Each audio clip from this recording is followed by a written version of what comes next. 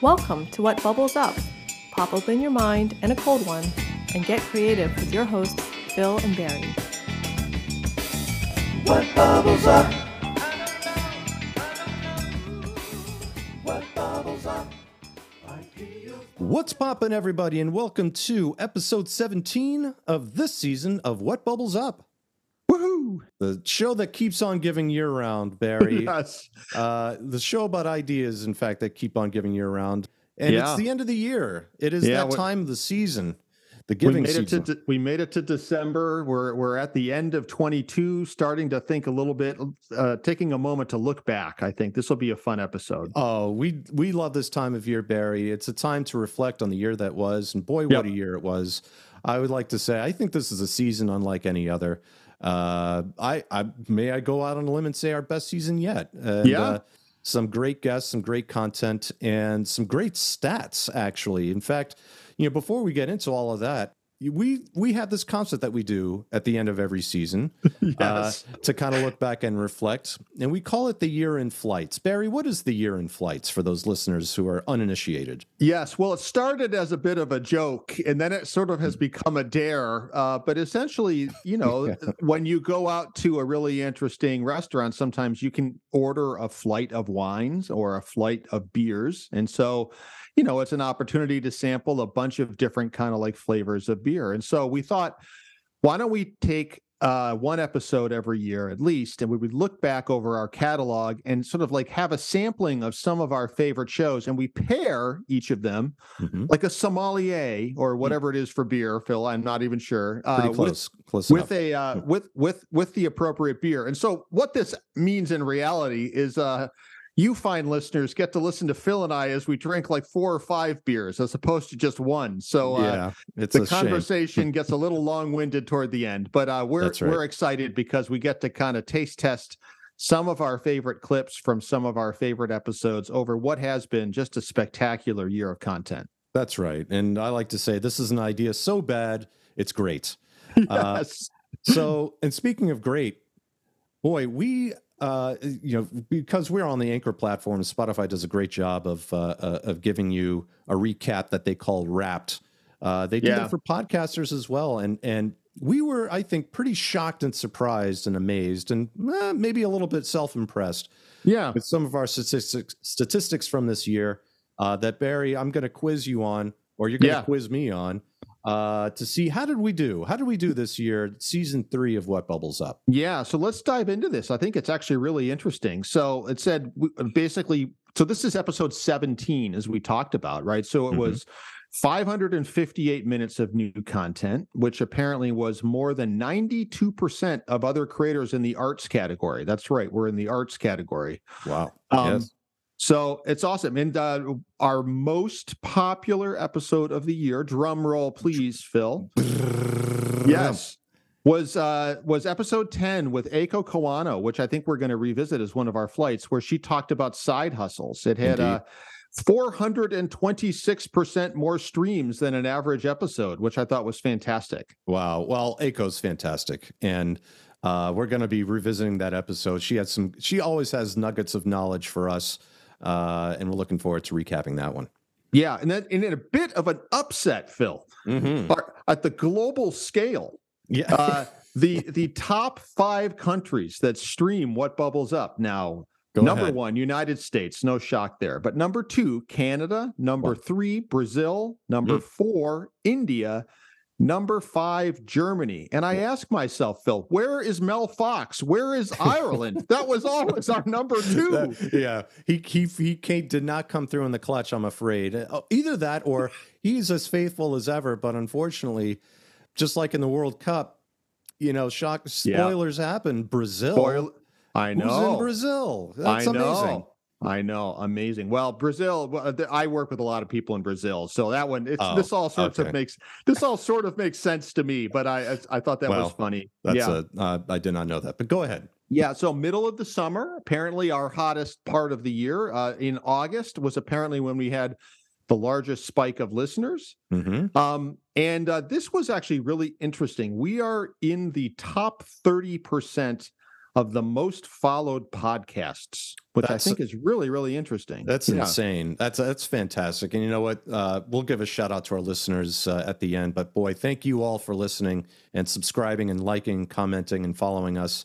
We hope the content just continues to improve. And thanks to you, we get that wonderful stat. Yeah, that's true. In fact, we gained 46% more followers this year, Phil, than in years past. So we are continuing, I think, some rapid growth, which is just really, really exciting. So indeed, we are a top 10 podcast for a lot of our fans. We are actually the number one podcast for almost 24 fans. I don't quite understand how that is. I like being top 10, but that's awesome. I was going to say. Yeah, we don't have that many parents, so I'm not sure how we're number one for that many fans, but that's awesome. Well, that's fine. Yeah. That's fine. That's loyalty right there. I don't think you can buy that off the shelf. Yeah. This is the final thing I'll leave you with, Phil. I'm not quite sure how they come up with these archetypes or personas, but they define our podcast listener personality as the enthusiast. Your listeners are super fans. When their favorite podcast releases a new episode, they're among the first to know, going above and beyond to show their support. So thank you very much to all of our enthusiastic What Bubbles Up fans. That's really awesome. I was psyched and actually kind of surprised to see some of those stats. That really, likewise, that means a lot to us. We enjoy doing it. We would do it probably just for ourselves, but it's great to see that the listenership is growing and that people are enjoying it. I think that's the most important thing.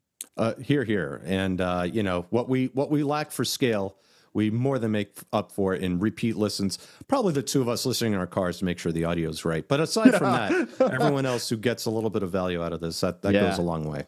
Yeah. Let's dive into the flights here, Phil. Where do you want to start? Absolutely. So the first question, of course, at hand before we introduce the episode is, what are you drinking for this part of our year in flights?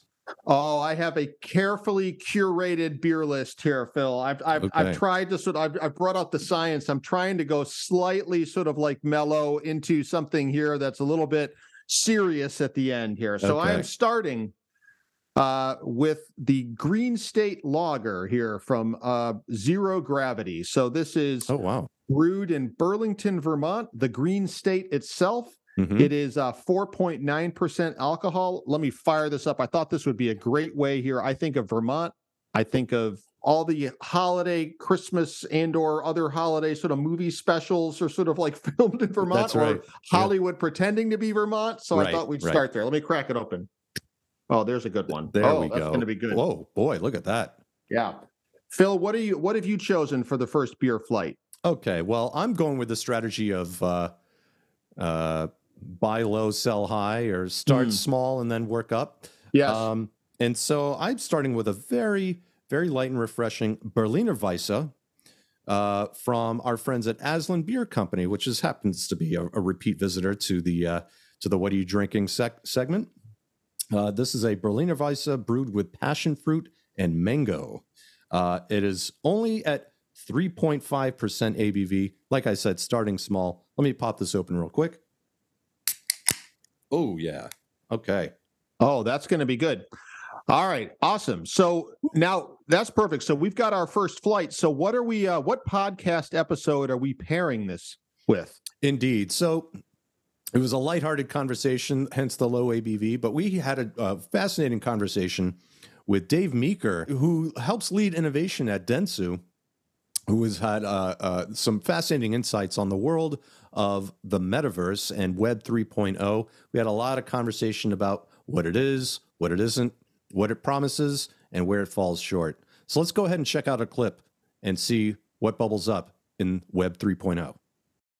This is a podcast about ideas. I think the ideas are really to sort of continue to experiment with what some of these things can be. So hopefully it taps into, the angels and not the demons of the possibility. Well, absolutely. I mean, Barry, we were just talking with Val Vicante about CES, and we had this little debate about innovation versus coolness and how those are not the same thing. And in the experience design space, business transformation space, whatever you want to call it, we talk about value. So a lot of people talking about the metaverse are like, ooh, live concerts or campaigns. Dave goes straight to disrupting the home lending market, and like that's real, tangible, applicable stuff. Yeah, that has value, that has meaning, in a different context, and that can actually drive. I don't know. Money. The metaverse feels very much like the cool stuff, and not the great stuff right now to me, which is sort of interesting. It's funny though. So I get. We're lucky because in our jobs, we get to talk to interesting people all over. I've talked to the smartest people I know could care less about buying land in Sandbox. Yeah, right. What they care about is radical educational transformation. My kid can go on a tour of the pyramids and share notes with a kid from China on what their impressions are, right? Medicine. Awesome. Like I'm not going to have heart surgery, but if I was, I'd love to sit down with my doctor and look at a 3D model of my heart and understand the procedure. And maybe I get panicked about that kind of stuff. And so that content knows my heart rate and adjusts the level of intensity of that conversation, right? Like there's so many things as all these fields come together where we can improve our lives and use this stuff to create an amazing future. I just feel that stuff's all very hard to do. It's expensive. And in order to prove out that it has some longevity, we look towards the quick hits and shiny objects to make sure that society's bought into it. Yeah, I love listening to that clip again because, I mean, Dave is one of the smartest, most interesting people that I get to sort of interact with fairly regularly, which is awesome. But, he talked about it, as you recall, Phil, in this episode about the history, what was Web 1, what was Web 2, when we're saying Web 3, what does that really mean? The metaverse, we talked a lot about how, some of the stuff that's really flashy and kind of getting a bunch of people's attention right now is maybe not the high value stuff that we all predict. Actually, some of these more Web3 concepts are going to reveal downstream. He talked about sort of like radical education, sort of like radical ways to sort of do collaboration and some of the real power there versus, right now it's like rock and roll concerts and like, buying completely virtual like fashion or whatever. But I love that part of the conversation, and I loved his optimism. It's also funny. It is very funny to listen to this again, Phil, because this was before the crypto crash of like FTX or whatever. This was before I think Elon officially took control of like Twitter, and so it was in a way a more optimistic moment, maybe for some of these Web3 concepts. I don't know. Where does your head go when you listen to Dave again? It goes to a couple places. One, the conversation we had very early on in the season with Val Vicante coming back from CES, talking about, you couldn't throw a rock without hitting somebody talking about the metaverse and Web 3.0. And I think the struggle we have is how to apply it. And Dave gave us some very concrete ways to do it.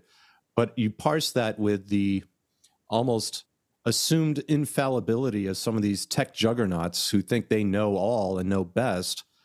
And at the end of the day, what really matters is, are we helping society move forward? And so talking about surgery, talking about education, talking about microfinance, talking about there was that movie, The Cable Guy, back in the 90s with with Jim Carrey and all the stuff where he's sitting in the middle of the satellite dish. It's like, play Mortal Kombat with a friend in Vietnam. Like, that was 22 years, 26 years ago. And we're still trying to deliver on the promise of what the internet was supposed to be. And because it constantly gets co-opted by a vision, an almost dystopian vision of what one or a very small set of people think society should go. So I think the hopefulness, let's please not lose that. I think in 2023, because technology for good is great. Technology for ill-gotten gains is horrible. I think it's going to be fascinating to see what people sort of pick up on around blockchain, around some things like that. Our company just launched a couple of things with blockchain recently, so we're really excited about it.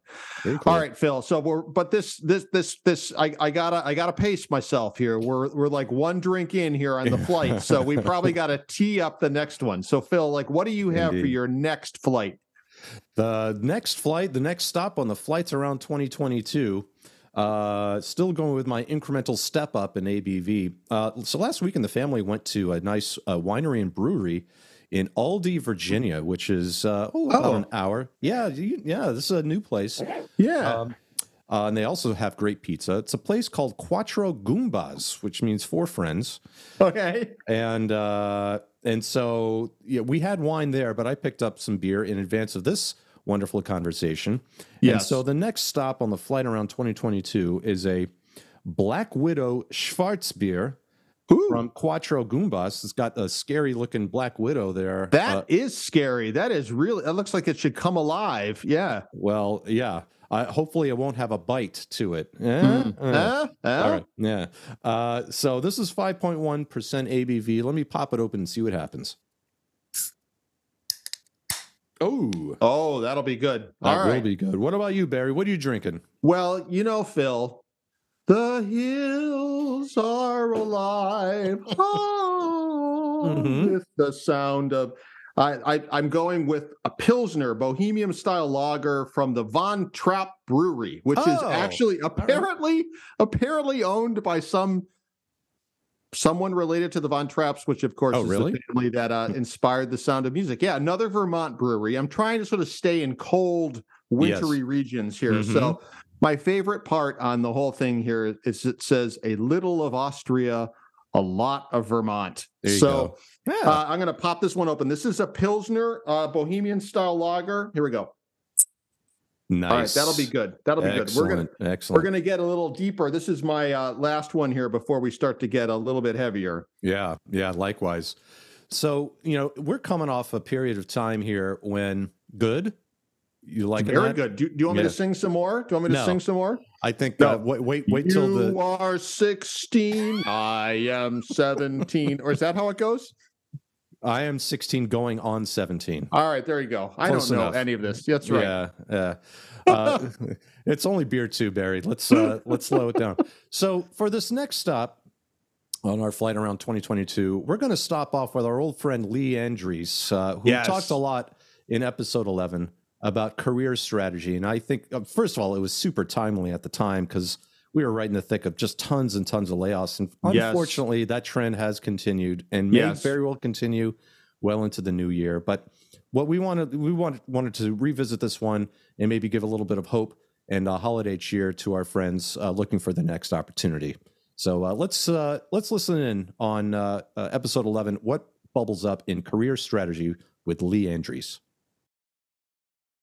Let's just focus a little bit on that phrase, bulletproofing your career and then bulletproofing your income. These are two concepts that we talked about in our earlier discussion. I think this is going to be super helpful for a lot of our listeners. And I think this is true, and there's probably different methods of doing each depending on your tenure and levels of seniority. But let's talk about the first part of that, which is bulletproofing your career. And talk us through a little bit of that, starting with maybe some more junior people and then people with 20 plus years of experience. Like, what does that mean when a lot of this stuff is really out of their control? If a company is failing, but I already see you saying, maybe not so much. Let's talk about that, because I think there's some hopefulness there in bulletproofing your career, even when the macro trends are not in your favor. Absolutely. So again, we need to stop thinking like employees, and we need to think of ourselves as a product. That we ourselves deliver a solution, we deliver a product, and we provide deliverables that address the problem in the business. If we don't have an understanding as creatives how what we do impacts a business, you're going to struggle to manage your career. Let me repeat that. We don't have even coming out of college, and they're not teaching this in college, and that's the problem that I have.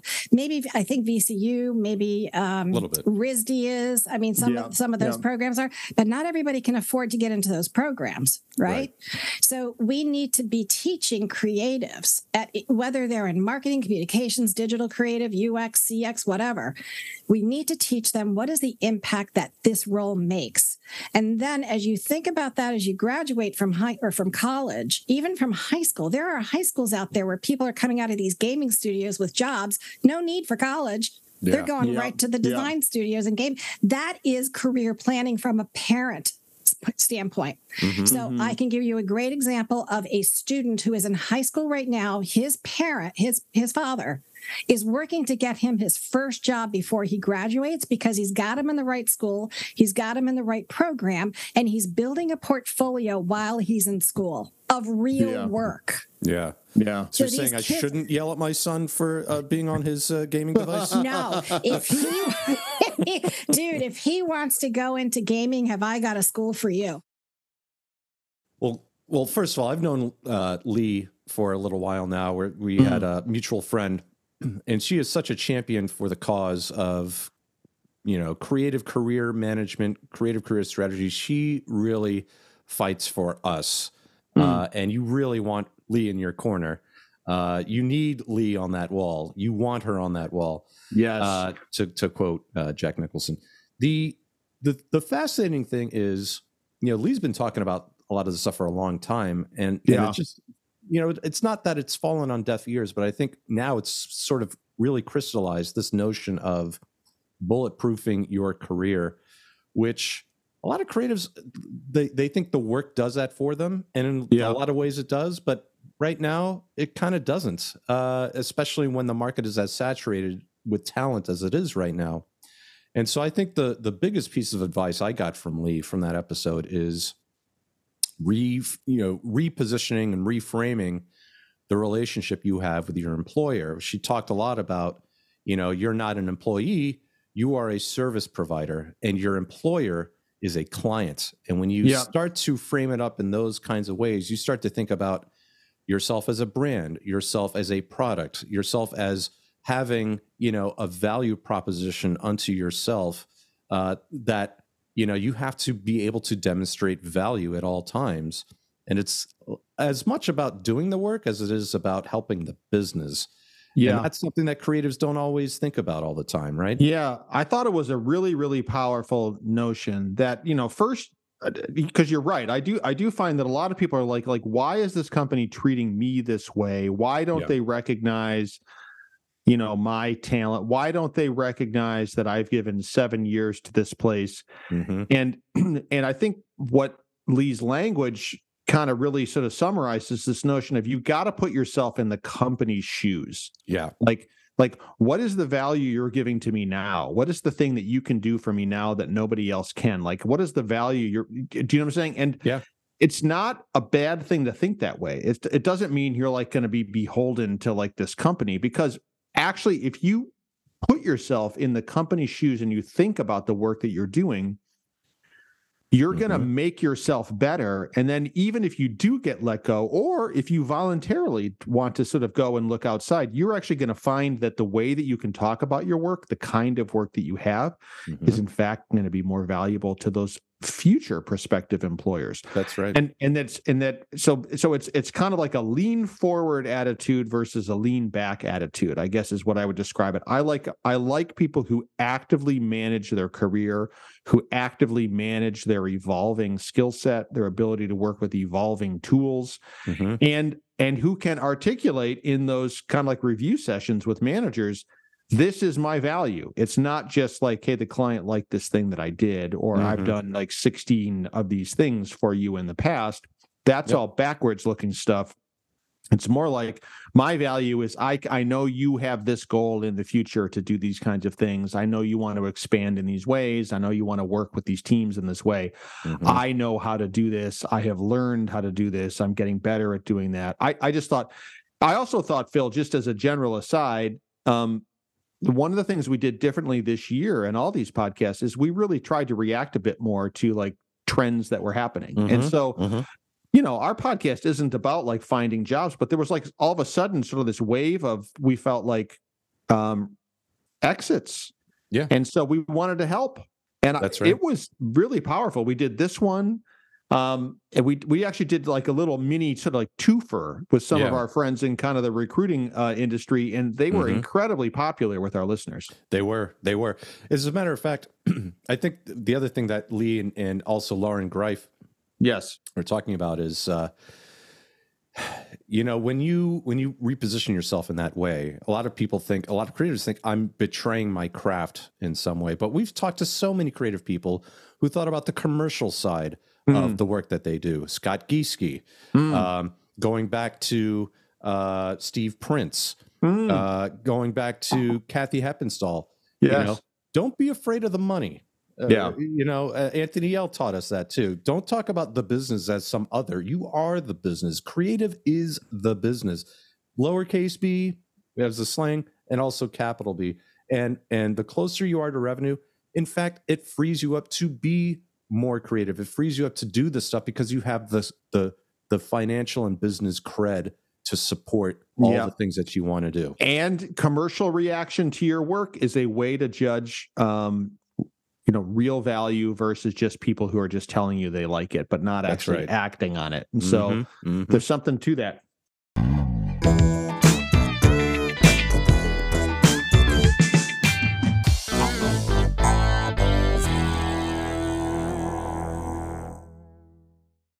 What bubbles up? All right, That's Phil. right. Yeah. We are 2 down, my friend. Oh boy. What's the next one? Like, take us deeper into the holidays. What's the next flight on your agenda?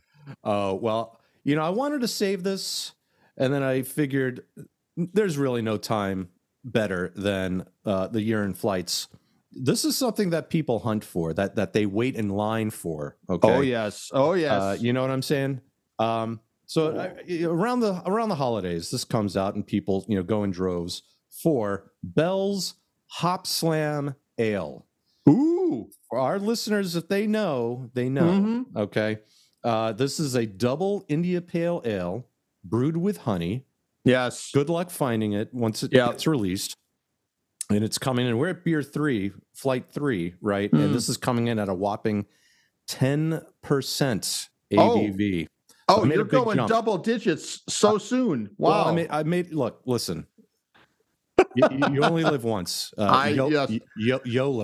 Yeah, There. Bolo, as I say. Barry only lives once. That's Phil. right. It's That's very right. personal. Yes. That's right. I'm going to pop it open and see if it matches with past experiences. All right. Oh yeah. All right, Barry. That was a good. I can't wait. All right. What are you drinking? We're going galactic, baby. Galactic. So I've got the Super Cluster here by Lagunitas. It is the Citra hopped mega IPA of intergalactic proportions. Lean back. Wow. I'm going to read you this one here. Okay, so go ahead. this is a philosophy on life. Mm-hmm. You are here on a speck of dust, 3 tiny rocks from the source, at the edge of something much larger, in the middle of something else, at the beginning of the end. It's a lot to wrap your head around and take in, one gulp at a time. Life is uncertain, ... So there you go. I'm not quite sure how that relates to our next one here, but I sort of read that. I'm like, that's deeper than the kind of thinking that I typically do at Wegmans, but all right, I'll go with it. So here we go. There you go. Pondering. The bouquet that happened right at the crack was pretty impressive. So Lagunitas Super Cluster. Here we go. I'm going to find that one. Jesus, you just made me ponder life's great mysteries while we go to our next episode. Yes. Someone who is very, very good at defining mysteries. The one and only Jesse James Garrett. Yes. He was kind enough to visit us here on What Bubbles Up on episode 9 to talk about creative leadership. There are just countless nuggets of thought, of thinking, of how to approach the problem of people and in our profession. And boy, he really made our heads spin with some of the stuff. Let's check in on episode 9 of What Bubbles Up with Jesse James Garrett. I think one of the things that I picked up on Jesse's post from a year ago is one of the reasons why people get disenchanted is congrats, you won, and now revenue and numbers are attached to your output, and we're building things. So you're a step in our process, and now you were sort of like riding a white horse in to save the day, and now you are not on the horse. You're in a car with a bunch of other people, and you all have to go to a place together. But you're not necessarily in the driver's seat, and and that's where somebody's got to pump gas and pump but that's not the point. You're not driving the car, and the car has to be cost effective to own and all those types of things. Yeah. Well, I think that part of the reason that we've seen the impact of UX limited in organizations is because of what UX asks of an organization, just by its nature. Yeah. It requires patience. Yeah. It requires taking the long view. Yes. It requires a high degree of tolerance for ambiguity, uncertainty, admitting you're wrong that sometimes. I'm getting to that part. Yes, sorry. Way to steal thunder, Barry. I just want to look smart too sometimes. Sorry, go. What I was going to say is things that cannot be measured. To your point about that you have outcomes and metrics, and you get all of these business things that get attached to it, and UX kind of doesn't want to work that way. It resists being kind of quantified in those ways. And in fact, the more you try to pull it that way, the more you start to lose the value of it. Here. And then lastly, coming back around to Barry's point. Your point that I stole and claimed as my own, but go on. It asks the leaders to continue to ask themselves uncomfortable questions. Yes. You have to. UX requires you to be continually questioning your strategy, questioning your understanding of the market, questioning your understanding of all of it, and in a lot of cases, and this is a very human thing, right? Leaders just don't want to be questioned that much. Yeah. They just don't. It's funny to listen to this episode again. Phil, we have so many guests on where I think we're just really fascinated with what they have to say, and it's really interesting conversation. But occasionally there are guests where we're desperately trying to sort of prove to them that we're cool too. Very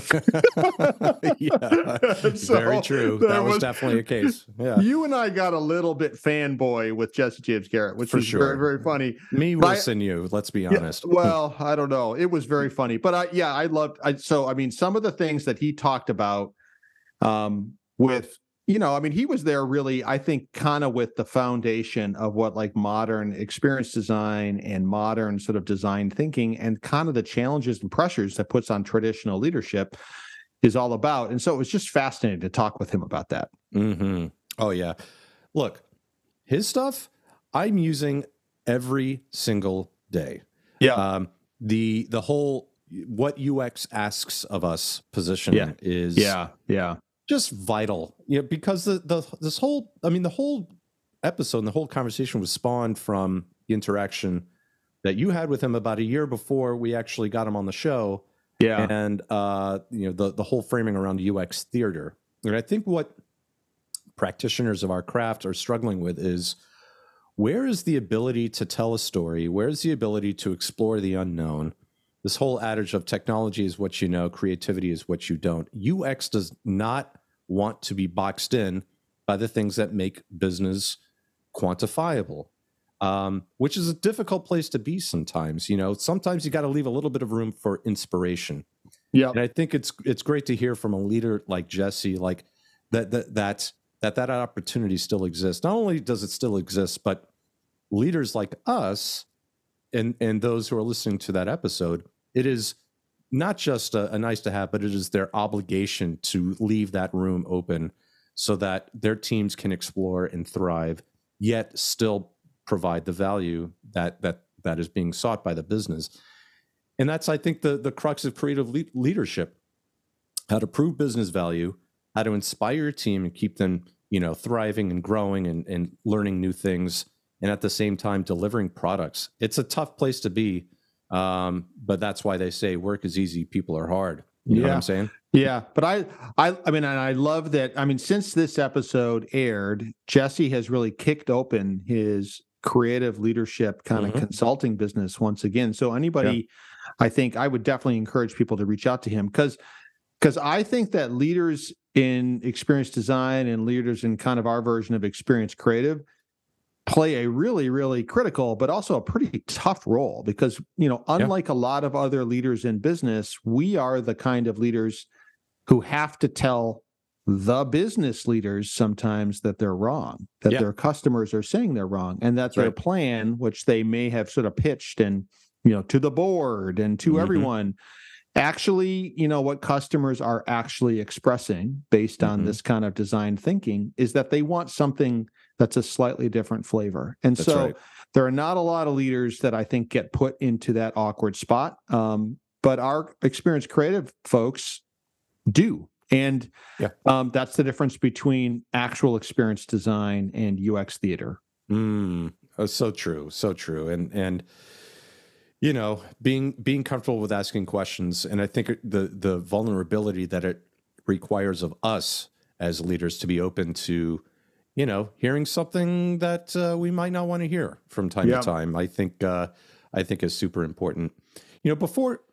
Before we go to our last flight, I think we wanted to chase some of these beers down with some little tastes of some other flavors from throughout the year. One of the ones that we talked about was our friend Nick Verlaney, who's head of social at Merkle CXM. He had a couple of quick, but interesting nuggets about the world of social and how that's playing a part. Let's hear back from Nick for a little chaser to some of our flights around 2022. So Twitter used to be my favorite platform by far and away. It used to be my favorite platform. It's probably the platform that I've used the most throughout my life because I love the live nature of it. I love that everyone on Twitter who's talking about something is talking about it live. And there has never been a better platform for live events in the history of the world. Never. It's how news breaks. It's how you find out anything in this world. We're finding out videos from Ukraine on Twitter before the Defense Department could even come out and say anything about it. It's that platform. The whole Elon Musk thing calls into question where this thing's going to go, though. And that's because of his incredibly skewed views on what free speech is. And so I think when a professional troll owns something, there's only one outcome, and that it's going to get worse. I don't see it getting better. I don't see there's any chance that it'll be better than it has been. And it sucks because it had a ton of potential and still does if someone actually wants to be responsible with it. But it doesn't appear that anyone wants to be responsible with it. It's fun to listen to Nick. I mean, this was, Twitter is in the news every other day right now. That's right. And so, I still get to interact with Nick, and he's sending out updates. Okay, everybody calm down. This is what's going on with Twitter right now. It is very wild to kind of he is in the center of the arena. People are calling him. They do not know what to do with some of the stuff that's going on right now. It was great having him on. Who else do we want to cover really quickly, Phil?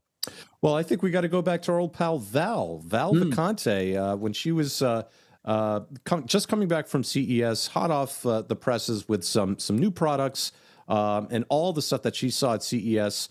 Really, I think it kind of anchors back to what Dave Meeker was talking about with the innovation versus just cool for the sake of being cool, and maybe kind of not so cool. Let's listen in. There was, all metaverse, NFTs, crypto, of course, mentioned over and over and over again. And it was interesting. I think where, brands will need to be careful as far as how they're using the word metaverse and labeling everything a metaverse. I did see a lot, there were different booths of hey, enter our metaverse, make an avatar. You're in our metaverse. Yeah. All right. I just scanned something and you put a projection on there. Yeah. So I think it's there's a lot.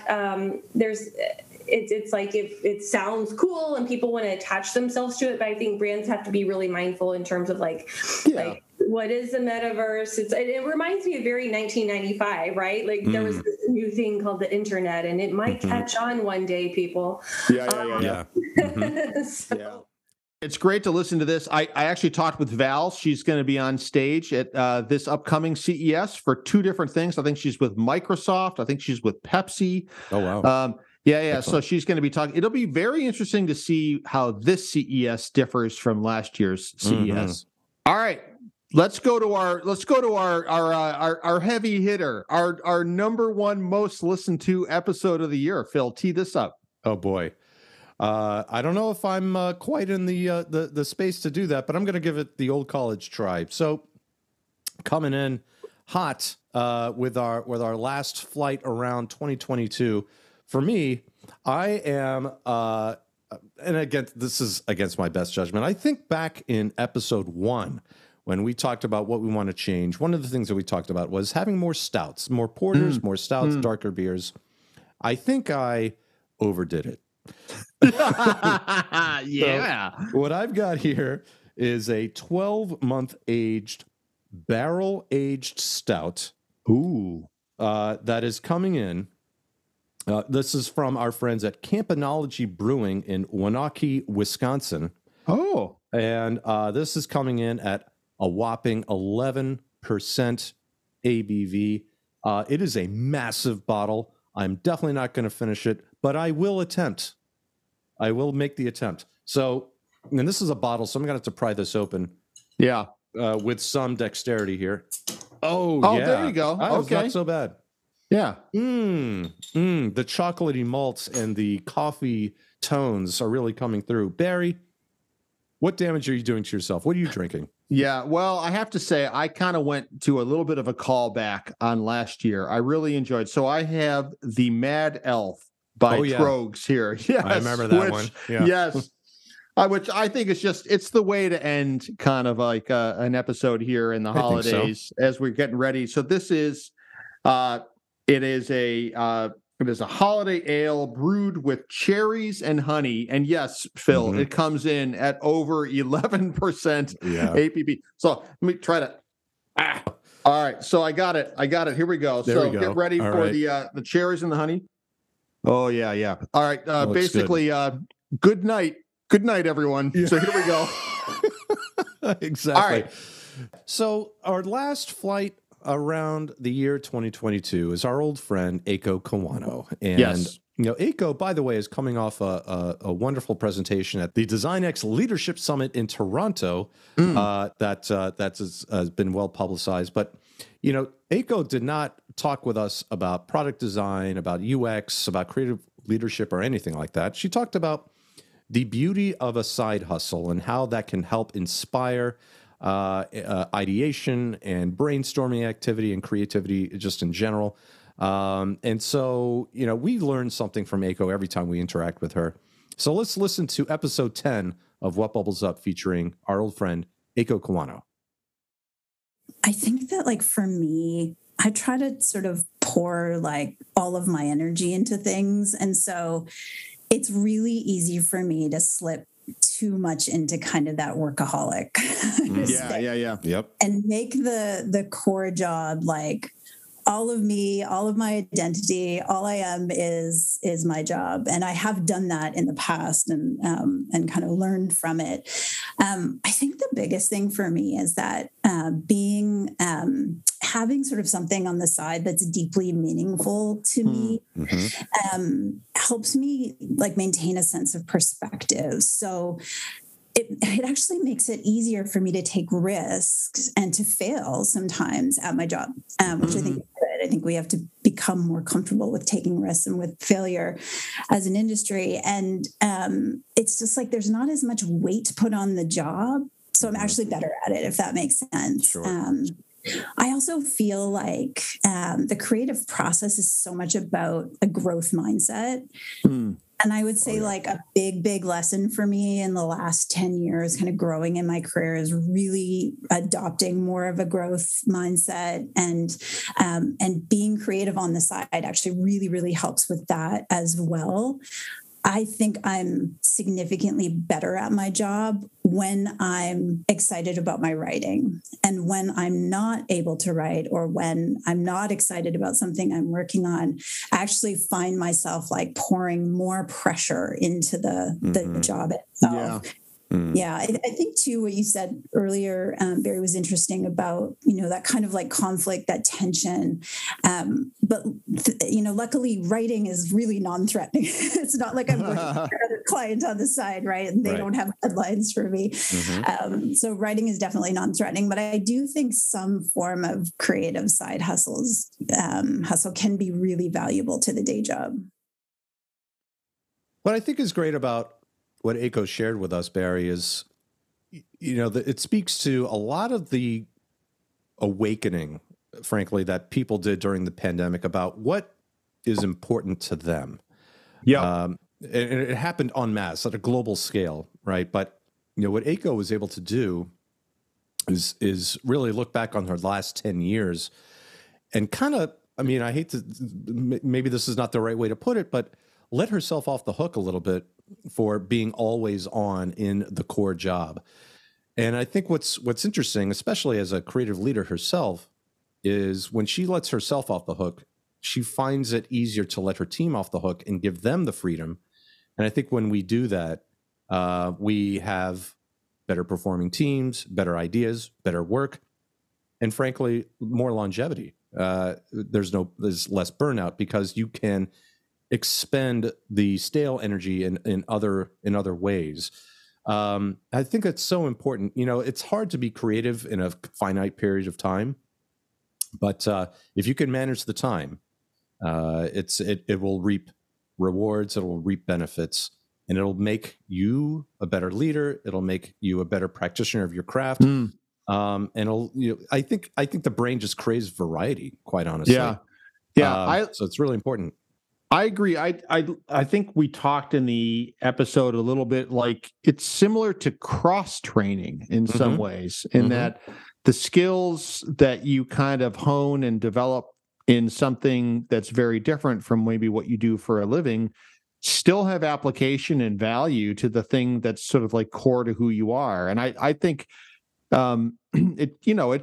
it's been a big philosophical change for me. I actually think it's really important for creative people on my team, for people that I work with, to kind of have these multivaried sort of like side hustles or sort of like passions. Yeah. I worry a little bit if people are too focused because it sort of makes everything so critical. And it's like these more well-rounded people that we bring into our organization, period, Phil. It's one of the reasons you and I push for diversity, in all manners, kind of in the teams that we bring in, because that kind of diversity of thinking and perspective just makes it really, really powerful. So I don't know. I love to also, I just think Aiko is just so wonderful to kind of talk to about this stuff. She is.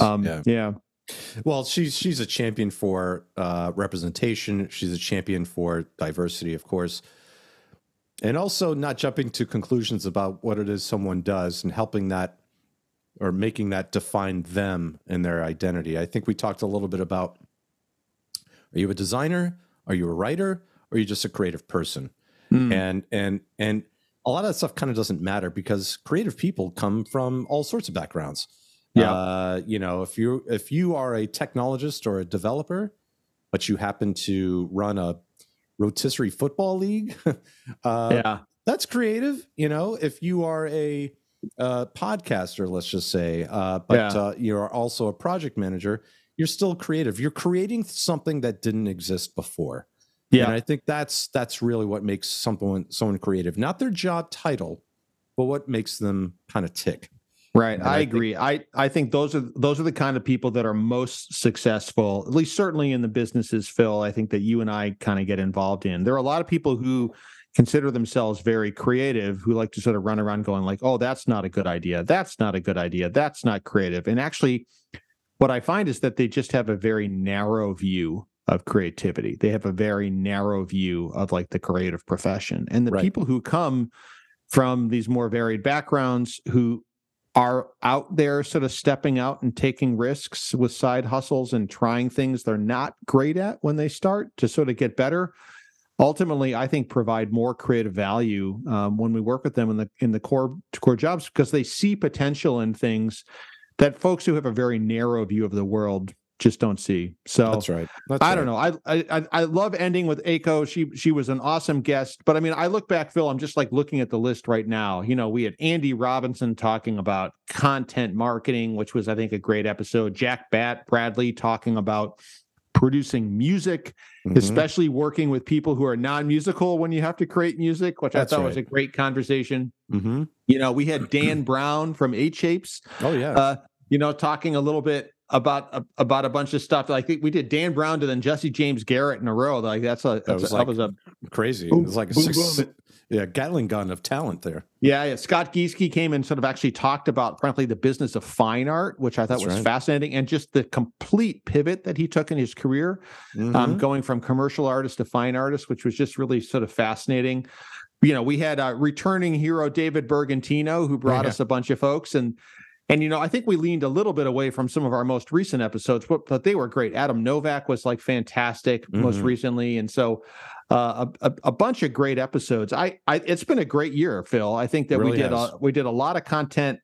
We got a lot of great feedback from all of you. We're looking forward. We're going to keep this thing rolling. We're going to sort of do another great year of content, in 2023, and hopefully sort of like keep getting bigger and better and more guests and sort of see where this thing can go. That's right. Well, no episode would be complete without a steal. So Barry, of all the guests that we had throughout the course of 2022, is there one thing out of the entire year that you might steal?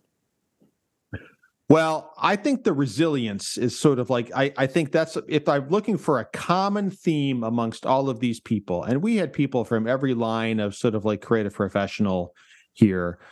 2022 was really sort of like a reemergence from the pandemic.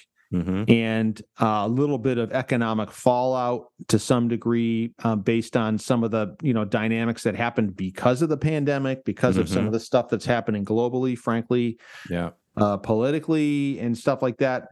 And so I think that there was a theme around resilience, a theme around reinventing yourself and sort of like understanding your value and being able to talk about yourself and being sort of like prepared for change and being sort of flexible and kind of like understand. It's like looking for not just sort of the opportunities in the narrow sort of like stream that you tend to sort of work in, but sort of recognizing the value in broader stuff.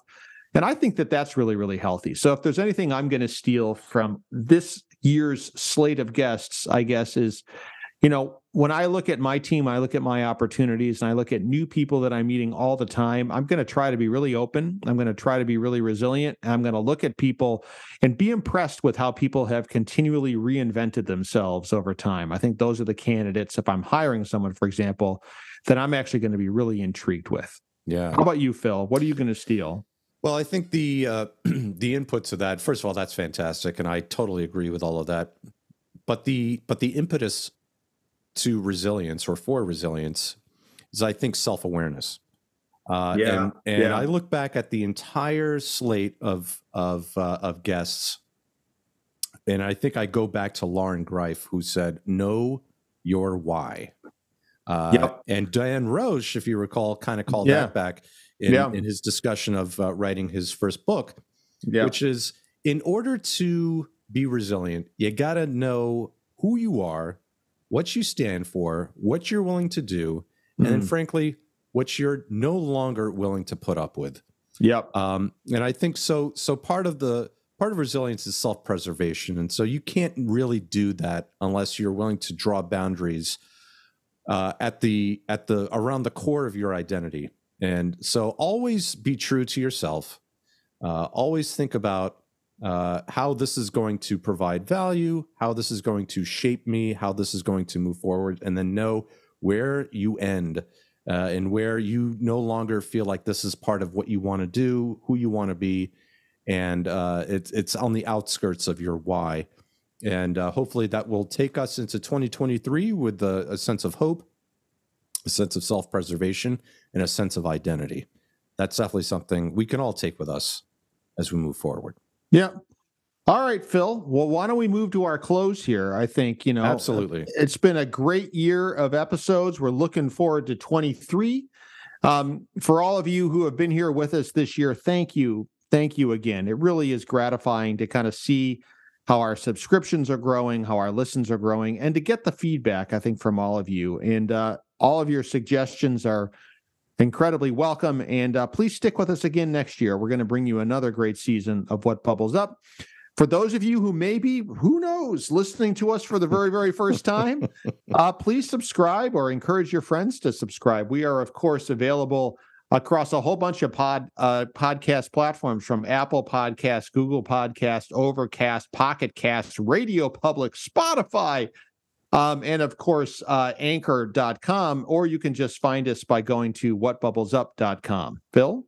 Absolutely. If you want to get in touch with us, please feel free to do so by emailing us at whatbubblesup@gmail.com, or you can follow us on Twitter and Instagram at whatbubblesup.